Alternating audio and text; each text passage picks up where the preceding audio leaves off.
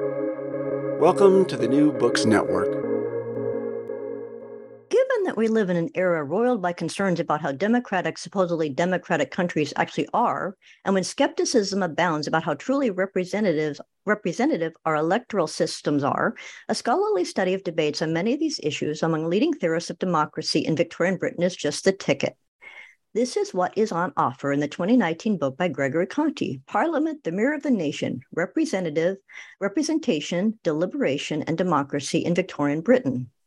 Conti employs tools of the fields of political theory and political and intellectual history to render vivid and touching the fierce debates among such well-known figures as John Stuart Mill and Walter Bagehot, as well as in-between figures such as Thomas Hare, 1806 to 1891.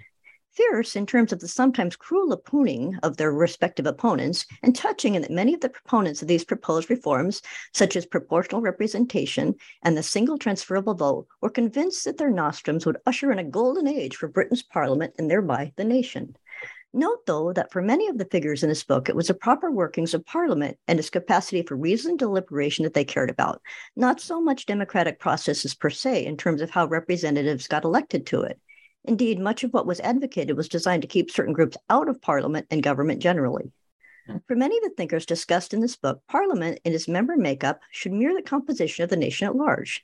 This was particularly true of adherents of the variety of suffragist theory who pined for the hodgepodge of electoral constituencies, especially those in the countryside that were controlled by aristocrats and which were derisively referred to as rotten boroughs or pocket boroughs, that prevailed before passage of the Reform Act of 1832. Bagehot was of this school. Others, like Mill and Hare, were enamored of the rather complex system of proportional representation, believing they would militate against what they saw as the evil of too much power devolving to political parties, which they feared would be dominated by intellectually inferior plebeians. The word swamped was often used. Finally, there were straight-up Democrats, such as the future leader of the Labour Party and future Prime Minister Ramsay MacDonald, who opposed proportional representation as fundamentally elitist and a hindrance to robust debate and effective government. Conti's book is a fascinating exploration of a relatively neglected period in the history of discourse on what democracies need to thrive, who should be allowed to vote, how voting should be done, and whether votes mattered so much as seats in Parliament. There were even arguments that if some people did not get to vote, but their interests were represented, that was good enough. Let's hear from Professor Conti himself about this lively period of democracy talk. Hello, everyone. My name is Hope J. Lehman, and I'm one of the hosts of the New Books Network. I'm talking today with Gregory Conti, author of the 2019 book, Parliament, the Mirror of the Nation, Representation, Deliberation, and Democracy in Victorian Britain. Thank you for joining us today, Greg. Yeah, thanks so much for having me. I really appreciate it. Well, it's good. I think this book is, I would have thought, now what could Victorian, rather arcane debates about Victorian democracy have to say to us? But it's a very useful background to how modern democratic systems came to be. So I'd like to talk about the background of your book in terms of how it came to be published. Your book is part of a series from Cambridge University Press called Ideas in Context. And I'd like to ask you about that series and how your book came to be one of the entries in it, and why your book is such a useful combination of political theory and fairly straightforward history. Great. Well, let me reiterate my thanks for asking me to come on here and say how much I appreciate the attention with what you went through. What's a pretty dense and heavy book full of sort of arcane technical details and unfamiliar authors and so on. But to answer your question, which is a good one and kind of has a few different parts to it already. As for ideas in context specifically, that's probably the most esteemed series in the field of the history of political thought. It's been around for decades now. It was the brainchild of Quentin Skinner and other luminaries associated with what was called the Cambridge School or contextualist approach to the study of political theory. That is basically the idea that to understand even authors who we might regard as articulating kind of perennial or transcendental principles like Hobbes or Plato, one still needs to understand the debates and movements in which they were enmeshed at the time. So that's kind of the calling card of the series. I'll mention that alongside this series, those same, more or less the same people founded another series at Cambridge, which is called the Cambridge Texts in the History of Political Thought, or as it's often known, the Blue Series, because all the volumes have blue covers. And that series brings out modern editions of these sort of older texts with scholarly introductions and notes and so forth to make them accessible. And I slip in a mention of that sort of for selfish reasons, because I actually have a book coming out in that series in February. So anyone who liked this book could go and pursue that. It's a book that will collect and analyze in depth some of the writings of one of the figures who's kind of featured in this book. That's the constitutional lawyer, Albert Venn Dicey. Oh, wonderful. I'm glad to hear that, because he was a really fascinating figure in the book. And I really learned a lot about him from your book. And I'm so glad that you'll deal with him at length in another book. Yeah, thanks. He is a very interesting figure. This book sort of mostly focuses on his sort of youth insofar as he enters into it. But and he was on the scene many decades, wasn't he? He lived a very long life, yes. And this upcoming thing is kind of a collection of writings of his from later than this book covers. Anyway, how did my book come to be in the series? Well, there's nothing particularly exalted about the process, I guess. I sent them the manuscript and they accepted it. And I was very happy to publish it with them, kind of for the reasons I said above, about its sort of place within the field. And then I did have some thoughts. I don't know how much you want to go into this about. You asked about kind of the combination of political. Yes, I'd be interested in that, because you do discuss that in the book, and it's very interesting. So.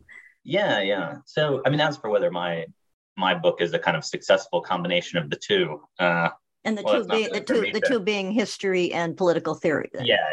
Well, it's not really for me to say, I suspect, but I'll take your word for it that it is. I do think that there is kind of a, on the general point, though, about why it is that political theorists and philosophers should pay attention to history. I do think there are some things to be said. And then it's useful to keep these in view. And I would just say that, and this also gets to some of the aspirations of the book, I think, if we bear these in mind. So I think there are really two reasons why you want philosophers and political theorists to know something about history and to pay close attention to it. And the first, I think, is just that history helps to focus one's mind on concrete questions and not get caught up in some of the abstraction that's inherent in a lot of philosophizing. So I think, in public discourse and political philosophy, it's quite difficult not to just take for granted an overwhelming number of assumptions, such as the institutional backdrop that happens to exist at any given time. And there's kind of a tendency to naturalize whatever features we see of the political world around us, to imagine they're much more permanent than they are. And so I think, to kind of historicize political thought is a way of avoiding being complacent about the sort of institutional setup you see in front of you. And it also, I think, history forces you to confront concrete institutional forms in light of which past thinkers might have articulated values that now we readily assume kind of have only a certain valence to them. So, we might assume that equality mandates X, Y, or Z because that's how we're used to talking about it in the time. And what historical inquiry provides, I think, is a sense of mismatch. So you can look back and you can find institutions unlike those with which we're familiar being justified in the name of values or ends which resonate with us, or vice versa. You can kind of find institutions similar or identical to our own being defended on grounds that are not widely known or accepted today. So I think for that reason, history is kind of, it can play a mediating role for political philosophers between sort of the concrete and the institutional and the particular, and sort of normative or the realm of very high values. And I also think another reason why it's good to pay close attention to history is maybe more, this is maybe more ontological. It's kind of something about the character of our political ideas. And that's just that all of our major concepts and ideas were themselves shaped historically. And so if you have no reference to that history, you're almost certain to just wind up presenting as great innovations that came from one's own mind what are in truth sort of longstanding and intractable problems and dilemmas. So, I think it's just not true, for example, that one could derive the meaning of liberalism or socialism simply abstractly without reference to the development of ideas over time, especially because things like liberalism, socialism, democracy, etc., are traditions that were built up by intellectuals and political actors. And as such, I think they partake of certain observable patterns and structures that persist even as change occurs. So I think to claim to elaborate a liberal or socialist political philosophy without some real knowledge of the genesis and evolution of these categories is kind of, misleading and mystifying. And so, yeah, I think I'll just leave it there on the general question of why it's useful to attend to history for people who are interested in political philosophy. But, I'm not, just the last thing to say, I guess, is I'm not a methodological fundamentalist in any way. I don't think that, my book is kind of, monopolizes the template for how to write a good book. There are plenty of extremely good books in political philosophy that are much less historical than my own. But those are some of the reasons why I'm attracted to history. Well, I think one thing that was very interesting about your book is you do revisit figures such as Mill. I'll mention that in just a moment, but you do use history very effectively to illustrate the ideas that were being discussed. So all of these people are discussing, well, in a very elevated fashion among a very elite circle, but then you have the statistic in your book that about a third of adult men in Britain from 1885 to 1918 still lacked the franchise. So all these men, primarily men, were discussing this. You point out that a huge proportion of the British population, let alone women, were not able to vote, and that's why it's so fascinating to have your analysis of connecting the fact that they were discussing things that affected real people. But one of the things that I think is effective in that is that these real people were affected by the fact that, for example, that John Stuart Mill, you make the point that his ideas, and he's regarded as this great liberal, this voice of reason and so forth. Many of his ideas, particularly on proportional representation, were fundamentally anti-democratic. At least that's what many of his critics said. Could you address Mill's views of, and also why he leaped to, well, actually, could you tell us about Thomas Hare and why John Stuart Mill just pounced on his ideas and why he promoted them so strongly? Sure, yeah. So Thomas Hare, yeah, you're right to kind of focus on him. He is one of the central players in the book. I think when I was looking back at it to refresh for this interview, I think he is actually the most cited person in the book. And what's important about him for this work is that he was the person who developed the notion of proportional representation that became central to Victorian England. He conceived of the scheme that's called, still to this day, called the single transferable vote, which was adopted, as you say, by John Stuart Mill, the most famous philosopher of the time, and treated as one of the great discoveries in the realm of representative government to that point in history by Mill. I think he said basically that that Hare's innovation had solved all of the extant dilemmas about representative government. So pretty high praise. And Hare's an interesting figure. I mean, he was in some ways very emblematic of the social and intellectual world of Victorian liberalism. He was of Mill's generation, which is to say he was born in the first decade of the 19th century. He was a prolific author, writing on a number of subjects, but he also, again, like Mill, who worked in the East India Company for his whole life, and like a lot of the great Victorian authors, Matthew Arnold and so forth, he was not just a prolific author, but also had a notable professional career. And in his day job, he was a barrister and then an inspector of charities. And also some of his dearest causes, like support of industrial cooperatives, which Mill also fastened on, were very fashionable among the educated liberal set of his day. So anyway, he came into Mill's life and into broader public prominence in the late 1850s when he laid out in elaborate detail a scheme of the single transferable vote for one single national constituency. That's another very odd feature of Hare's theory, that there would be no local constituencies whatsoever. in the English electoral system anymore. Anyway, and he called that package of items personal representation. Sorry, yeah, and you had other. What exactly did you want me to get into about Hare? Well, do you want me to speak further about the? Oh, I'm sorry. You go ahead. You go ahead. No. Did you want me to? Further about the scheme or? Well, I wondered that.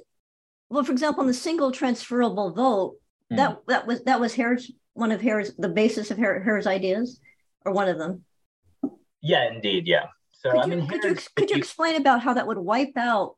You talk about in the book, it would wipe out local constituency. So that wouldn't that lead to just utter domination by London of the rest of the entire country? That it would. Well, no. London would, whatever proportion of the population London represented, London would have the possibility of electing that many voters to that many members to Parliament. So it's Hare's. There's an interesting aspect. So as you say, Hare's system, I think, for our purposes, can be said to be based on two things. One is the single transferable vote, which that's a mechanism for how to allocate people's votes. And the second is the question of the scope of constituencies. And you could have combined these differently. So indeed, Ireland to this day has the single transferable vote, but they also have a number of local constituencies. They just use the single transferable vote within those. So what Hare proposed to do, basically, to have an elaborate system of quotas and to allow voters to rank order their preferred candidates. What would happen is the single transferable vote is quite a technical subject, but basically the idea is to have a quota of votes. The quota here meaning how many votes you need to get in order to be returned to Parliament. And that quota is established by dividing the number of members that you're going to have in Parliament, so at that time 658, by the overall number of voters who will cast a ballot. And any candidate who attains that number is elected from wherever in the country their votes come. And then as soon as they reach the quota, any surplus votes that they get are transferred to other candidates who those voters had listed lower on their ballot. And then you kind of eliminate other candidates sequentially, and their votes are also transferred to other candidates. And you just eliminate everyone until you eliminate from the slate of candidates whoever's at the bottom and transfer their votes until you fill up the number of members needed for Parliament. So it's quite a complicated system, but basically, from the perspective of the voter, you have the right to list as many names as you want in order. And let's say that my first vote goes to somebody who receives way more votes than he needs. Well, then my vote would be transferred to whoever's next on my list. And let's say that person receives way fewer votes than they would need to get elected. Well, then the vote for my vote for the second person is translated to whoever's third on my list, and so on, until your vote arrives as part of an effective quota for somebody who's actually getting elected to Parliament. So it's a complicated, very complicated system, as you point out. And I think that did, in fact, impede its acceptance. But that's somewhat separate from the question of the size of the constituency. So one thing you could do is just have a constituency where, say, just within this town, we're going to elect 3 members to Parliament, and we're going to decide who those 3 members are by the single transferable vote. That's one thing you can do. And that's much less sort of elaborate. You don't have people potentially listing, hundreds of names on their ballot. But Hare was unsatisfied with that. And Hare wanted to do away with local territorial districting in its entirety and have a single national constituency. In Israel, they actually have a single national constituency, though they don't use the single transferable vote. They use a system, a party list system. So, for Hare, what would happen is that candidates could still, if they wished for, symbolically list themselves as standing from a given locality. But voters would not be bound to vote for candidates from their own district. They could simply vote for whomever they wished from throughout the nation. And for Hare, this provision was intended to liberate electors from the happenstance constraints of locality, so that they might combine with other citizens of similar opinions to return the candidate they judged most fit, and to combine with other like-minded citizens wherever they might be in across the United Kingdom. So for Hare, this was really a matter of individual emancipation, liberating voters from the kind of narrow constraints of local constituencies, which he thought inhibited their ability but to engage in voluntary and natural forms of association. So, it's a quite elaborate scheme. If you're interested, I think it's much easier to get a grip on it by actually reading it than by hearing someone try to talk about it, because it is, electoral systems are complicated and it's easier to see them sort of diagrammed on the page. But really, I was just going to say, speaking of reading it, you have this very funny line in your book about how difficult Hare was to read, because you say, in consequence of the almost unreproachable manner in which the book was composed, there developed a subgenre within Victorian political literature, the clarification of Hare pamphlet, which I thought was a hilarious line, because it made clear that these were very, and someone like Ramsay MacDonald later in your book, he just completely dismisses the idea, and he just says this is too complicated. It actually impairs representative democracy, and it was fascinating how impatient others got with it, and rightly so, I think. But I interrupted you. I'm sorry. No. Well, I think that's true. I think there are versions of the single transferable vote that are more workable. In practice, the single transferable vote probably works best in situations where you do have a set of geographically arranged constituencies and you're going to elect multiple members from them. So say something like 3 to 5 members. And then what the single transferable vote allows to happen there is that, say, 20 people could run. And parties wouldn't face this problem where they have to winnow down to just a few candidates in order to avoid having their vote be split in ways that harm them, because people can rank order the candidates they wish.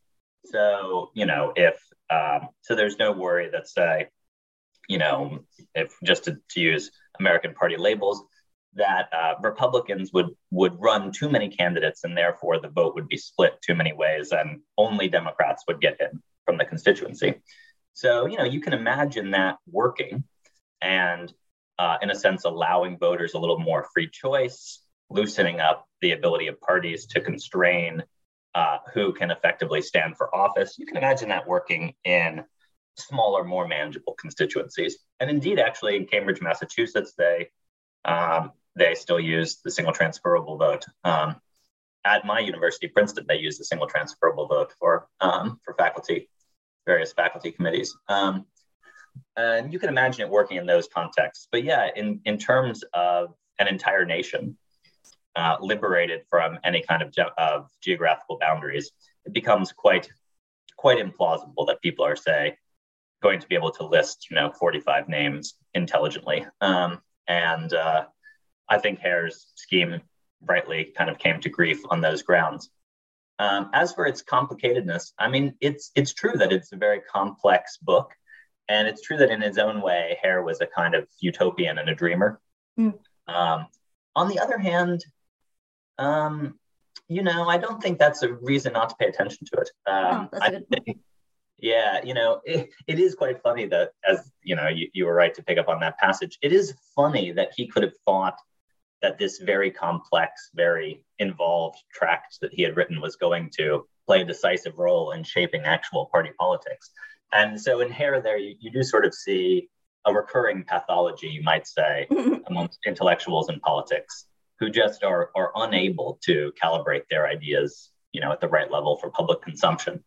On the other hand, though, I do think that you can see in Hare's work it's interesting to see how major concepts like, representative government, like the freedom of the elector, it's curious to see how they're deployed in relation to other values and in relation to a concrete, instance of reform. And so I think for that reason, Hare's election of representatives is well worth reading. For instance, I think it's quite telling that Hare, in selling his electoral system. He tries to set it within a broad historical trajectory of increasing individual liberty. So, he sees kind of the sweep of politics, especially, post-revolutionary France. He sees the scope of modern politics after the French Revolution and after the Reform Act in England as one where the arc of history is bending towards greater individual choice. And he thinks one area, though, where we don't, in fact, see the system living up to those values, or don't see reform concretely guided by the prospect of emancipating the individual, is in the electoral system. And he believed that his was a project for bringing that kind of liberty, which so many kind of view as a hallmark of classical liberalism. Well, he saw himself importing that into elections. Similarly, he makes a lot of analogies between his system of personal or proportional representation and the principles of free trade in the economic realm, which were really cherished by liberals of the day. So it's an interesting book in the sense that it combines a kind of wild impracticality about a particular aspect, right? The fact that, and really, though, only one particular aspect. I mean, he believed that you could have the single transferable vote in a single national constituency in order to generate a parliament of 658 members. That was wrong. But in a sense, if he had been a little bit more flexible about that and been able to see the single transferable vote as something that allowed you to loosen, say, geographical restrictions, have constituencies of 5 to 10 members or something, and to replicate that across the country, it's very possible that he would have struck a chord that resonated with, that resonated with people in the country. And certainly a lot of people took up his mantle afterwards and tried to say that the single national constituency was not an essential part of Hare's scheme. And in fact, we can make some concessions on that front. And once we do, we'll see that personal representation, as Hare conceived it, is in a sense the best way to achieve in the electoral realm goals and values to which there was broad assent in other realms of Victorian life. So I do in the book discuss some of those figures who kind of tried to domesticate Hare's scheme a little bit and push for it afterwards. But anyway, yeah, I think broadly that's a way of thinking about his importance. And I think he's kind of been a sadly neglected figure by historians and political theorists. Well, that's a major contribution of your book. He's neglected no longer, so he's dealt with in great detail. And well, yeah, I wonder if we could talk about another figure that you talked about, their view of history, and one who was looking backwards rather than forwards was Walter Bagehot. Could you discuss his ideas in comparison to Hare, and how and what was the variety of suffrages school, and did they call themselves that, or is that your own term? That's a term of art that's come to be applied to them, or? Yeah, good question. Maybe this is a chance for me just to lay out a little bit the contending, by way of answering your question, to lay out a little bit some of the contending schools of thought in the book. So yeah, the book is basically the kind of leading argument of the book is that there is this overarching commitment that transcends kind of partisan or ideological boundaries to create a parliament that kind of accurately mirrors the different interests and social cleavages within the nation. And, what I try to argue there is that once you appreciate the broad reach of this ideal, you can then see that there was a disagreement amongst kind of different interpretations of what this implied. And as you point out, Walter Bagehot, who is, has been called the greatest Victorian, and some people will know of him from, say, The Crown, for example. The Crown begins with the young Elizabeth reading Walter Bagehot to learn about her duty as a constitutional monarch and so on. Or maybe people know of his sort of economic writings. Anyway, he was also a writer on... and he founded the Economist magazine, too. People might know him for that. So exactly, yeah. He was also a writer on parliamentary reform, and he is emblematic of, as you say, what I call the variety of suffragist school. And you asked if that was it. It's a term of art to apply it to the whole swath of thinkers, but the term is itself taken directly from their own writings. So, Walter Bagehot had said that a variety of suffrages was the true liberal principle for regulating electoral matters. What they meant by that was this, basically, that in order to have a House of Commons that would adequately reflect different classes, interest groups, and ideological movements, you could not just accept a uniform suffrage, right? Instead, you had to deliberately vary the kinds of constituencies you created and the rules for qualifying for the vote within those constituencies across the nation. And you did this because that very diversity of electoral rules would then permit all the different facets of a diverse society to have spokesmen in parliament. And they believed, as you kind of alluded to in your question, they believed that their proposals for reform to increase the amount of variety in the electoral system and kind of tailor the rules of the electoral system in order to bring different interests into parliament. They believed that these proposals accorded with English constitutional history, because until the 1832 Reform Act, the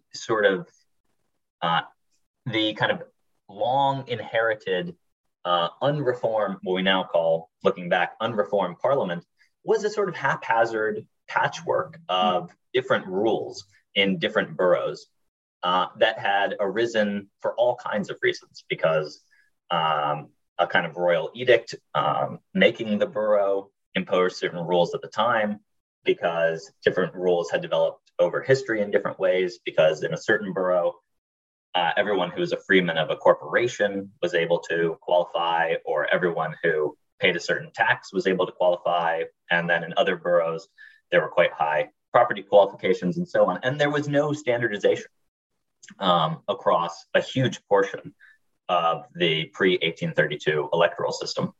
And also the fact that huge cities were not represented, or were underrepresented, versus tiny little fairly insignificant agricultural. That was one of the biggest beefs, right? Exactly. So yeah, these kind of rising industrial cities like Manchester are absent from the scene, whereas towns that have 4 people, are.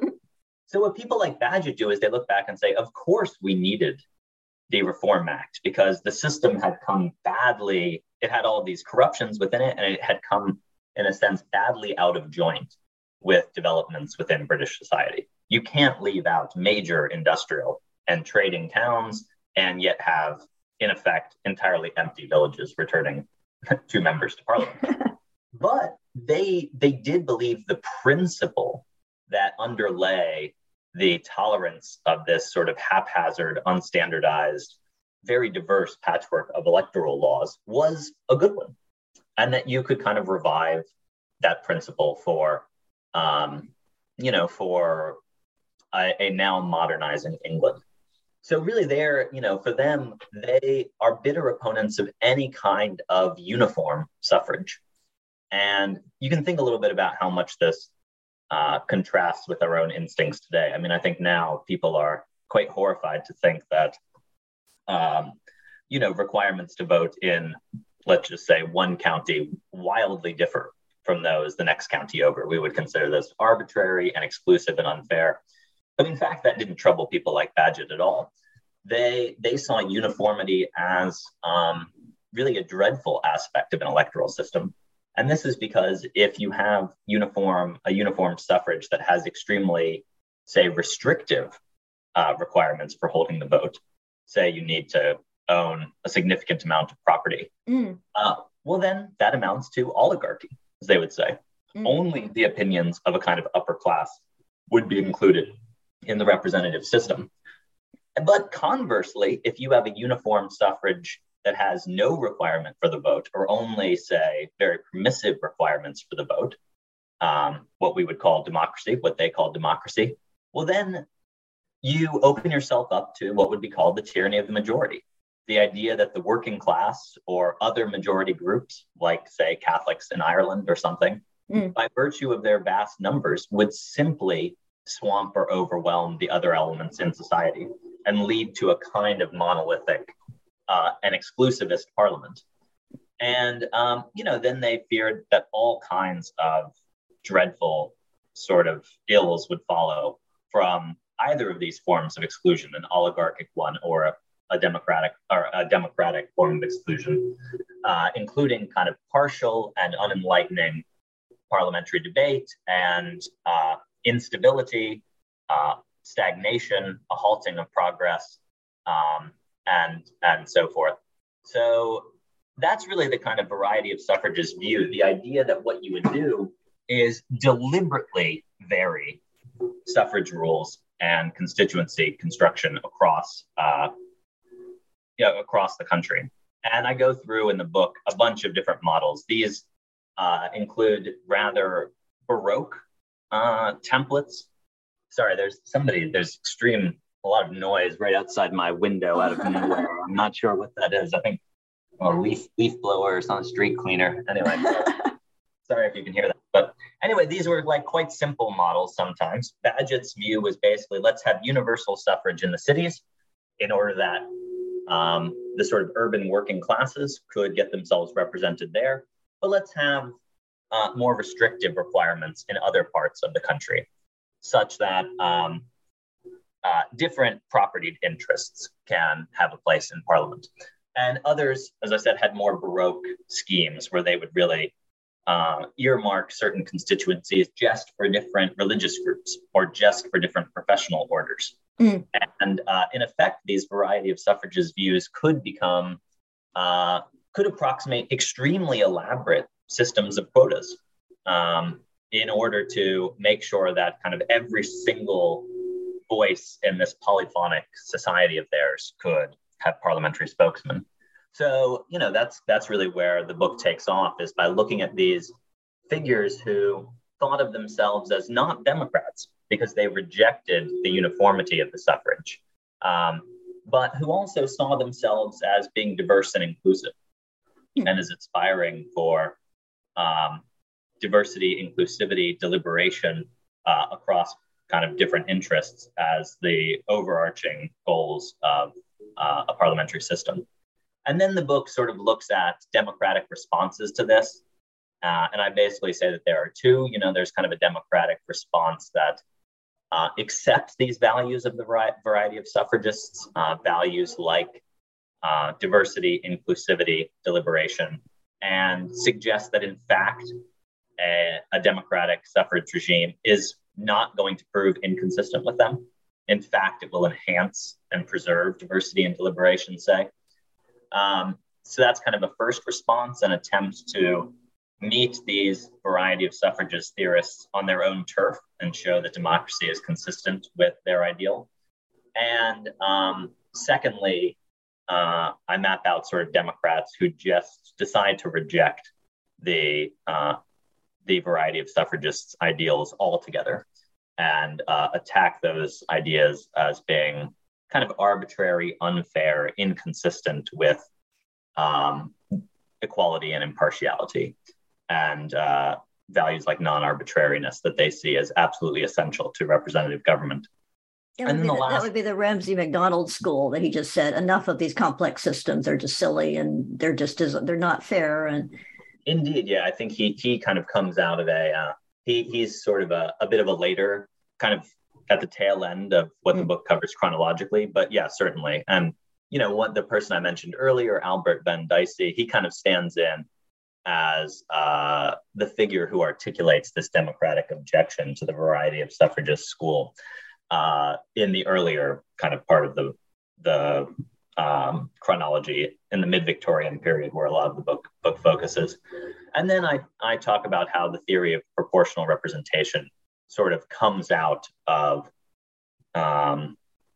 enters as a sort of third school that also very strongly announces the need for Parliament to mirror the nation and all of its diverse interests, but proposes an extremely different technical means to do this. not by varying suffrage rules, but in fact by having uniform suffrage rules, but changing how votes are allocated. And also, though, then brings in a kind of different set of values and inflects some of the existing values about deliberation and diversity in a somewhat different light. And so those are sort of the three broad schools. And at each, part of the book, I try to talk both about their own value system and how that related to the institutions they endorsed, but also try to deal with critics of them. So as you noted, in discussing proportional representation, I also try to deal with figures who upheld what we would now call a first past the post system, an idea of plurality rule, fixed territorial constituencies, against the views of the proportionalists. And try to stage these as debates that involve kind of moral disagreement about what ends to pursue, and also, though, kind of concrete disagreements about whether, in fact, specific institutions serve shared values, say. So, you can reject the variety of suffrages on the grounds that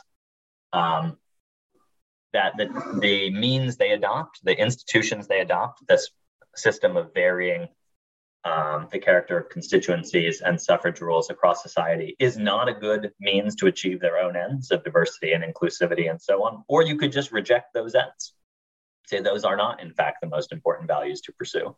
One of the things the book shows, for example, is that there were kind of Democrats in each of those two camps. And similarly with proportional representation, there were people who rejected it because they just thought that it wasn't a good route to achieve extremely important values, which the proportionalists themselves upheld. And then there were people who kind of rejected the entire value system of the proportional representationists, and instead advocated quite different sets of kind of ends for an electoral system to pursue. So is that one of the reasons that your book is valuable, because the fact that proportional representation did not catch on, and you explain why. And that's very helpful because Britain to this day, in fact, they had a referendum in the 1990s about it, and it just died apparently. And the people, even decades later. So it shows that the book is very relevant even now. So, but I'd like to ask about, you mentioned the word stagnation and the fact that many of them, not all of them, but many of them worried about stagnation in Parliament, how to keep it a lively intellectual forum. The question was, how do you get it that way, or how do you keep it that way without getting, well, the word swamped is also used, that they feared that they feared just the personnel would be working people who were not well educated, and also the fact that they distrusted political parties. I'm realizing I'm throwing a lot at you, but could you discuss stagnation versus intellectual, I guess, vivacity or vigor, and how each of them address that? Yeah, good question. And it seems like finally whatever this very loud noise was on the street has dissipated. So my apologies for being a bit. Oh, it's okay. I don't think it'll come across. So that's great. So I think stagnation was a major bugbear of sort of 19th century liberal, very broadly construed thought. And anyone who's read Mill can see these kinds of fears. Broadly, there's the idea that with the kind of arrival of a mass society, there will be a deadening of intellectual life. This is something that one sees in Tocqueville as well.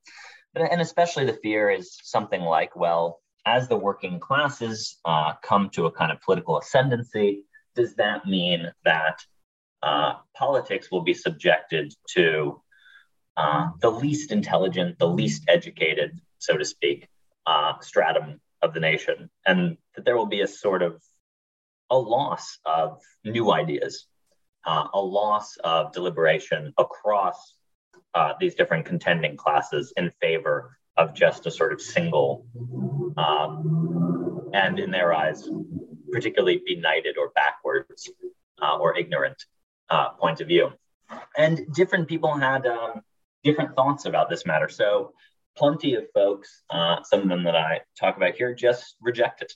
I mean, they find that to be a kind of prejudicial way of viewing the working class. They see the working class as just as capable of deliberation, just as able, just as kind of riven by moral differences as any other class in society. And they see that they view their introduction into that kind of into constitutional and political life with something like equanimity. And those people often are quite okay with instruments that we now all accept today, like the mass disciplined political party, as a way of allowing average citizens to exert some say in politics and of structuring deliberation in political life for a mass electorate. But as you point out, plenty of other people were deeply concerned about the prospect of stagnation and wanted to find ways to avoid it. And one of these ways was proportional representation. Again, and also the variety of suffrages appeals to this too. But both of these claim that they provide routes by which you'll avoid a working class monopoly of parliamentary life. So, and the hope is that by avoiding that, you will retain this kind of clash of interest against interest, value against value, that allows for progress to flourish. You can see here a kind of outlook that's best known perhaps from Mill's On Liberty. You can see that concern about the necessity of diversity for the creation of truth was also present, not just in debates, particularly about freedom of speech, but also in debates about the character of the electoral system. And then, though, there were kind of opponents on each of these. There were opponents to both the variety of suffrages and proportional representation, who also feared stagnation, but just thought that the particular models that their antagonists were advocating would make the problem worse. So one of the arguments against Hare's system is that it will be kind of cliquish. Yes, it's true that Hare's system will allow a lot of, it will allow a lot of eccentricity into Parliament potentially. Yeah. But why they say would that be a good thing? I mean, why is it that we want, if 1/658th of the country can just band together, can their votes can simply accumulate on a single individual who will then go into Parliament and only kind of beat the drum for whatever strange or eccentric view that they alone care about. How is that, in their mind, fostering deliberation? For these folks, what's actually of value is the traditional local constituency, because the traditional local constituency gives you a sort of defined geographical community in which citizens can come to know one another and in which they can stage debates that are intelligible to them. So, and also having to compete to win majorities within particular local constituencies, they think, is precisely what's required for having productive deliberation and for avoiding a kind of deadening of political life. So one thing you can see here is that this maybe maps onto a difference of thought about where the focal point of political deliberation should be. Should it be in Parliament itself? If it should be in Parliament itself, then what, in a sense, all that matters is getting in all of the relevant voices, getting spokesmen for all of the relevant voices within the House of Commons and letting them duke it out over the course of the House's debates. But if what matters for avoiding stagnation is keeping citizens engaged, well, then you might look at electoral systems completely differently. And that's something that you kind of see in the way I try to reconstruct the debates between proportional representation theorists and their antagonists who favored traditional local constituencies. Well, there were some really funny passages in the books making fun of the idea that under some of the schemes that say a vegetarian who was obsessed with vegetarian and vegetarianism only, that he would get a seat in parliament, whereas a person who represented an entire coal mining community would not, and that kind of thing. But you lay out the consequences very, very well, and some of the arguments were ferocious and funny. They would just ridicule each other's arguments with great zeal and humor. You mentioned, well, we're getting towards the end, but I was just going to say you talked about the protectionist overtones of some of Mill's ideas. Could you talk? Well, you discussed that, the protectionist ideas, but who else represented the idea of keeping people out of Parliament? I mean, what were some of the specific techniques? One of the things I thought was fascinating in the book was that the working class spokespeople had to calm people down by saying, well, we're really not a threat. In fact, we'll be so mild and so insignificant and so milquetoasty that they had to undermine their own argument for representation in a way. And you make the point that the middle class was the bête noire of many of the people involved, that it wasn't so much the working class, it was the middle class that they thought was in danger of having too much power. So I think I'm not sure that Mill was somebody who was accused of protectionist ideas. I think his side, people who supported Hare in the single transferable vote system, which they thought of themselves as, in a way, introducing laissez-faire principles and principles of free association and free trade into the electoral system. They accused their opponents of a kind of protectionism. But that doesn't mean that people like Mill and Hare were Democrats by our standards. And indeed, I think, it's best. There's quite a lot of loose talk about how democratic Mill was, when in fact Mill favored pretty significant restrictions on the franchise and, favored things like public voting. He opposed the secret ballot, which, are somewhat hard to stomach for contemporary Democrats. So one shouldn't, I think, imagine that just because someone like Hare or Mill, adopts values and views that now have a kind of democratic resonance to them. We can't assume that they themselves understood what they were doing as advancing the cause of democracy.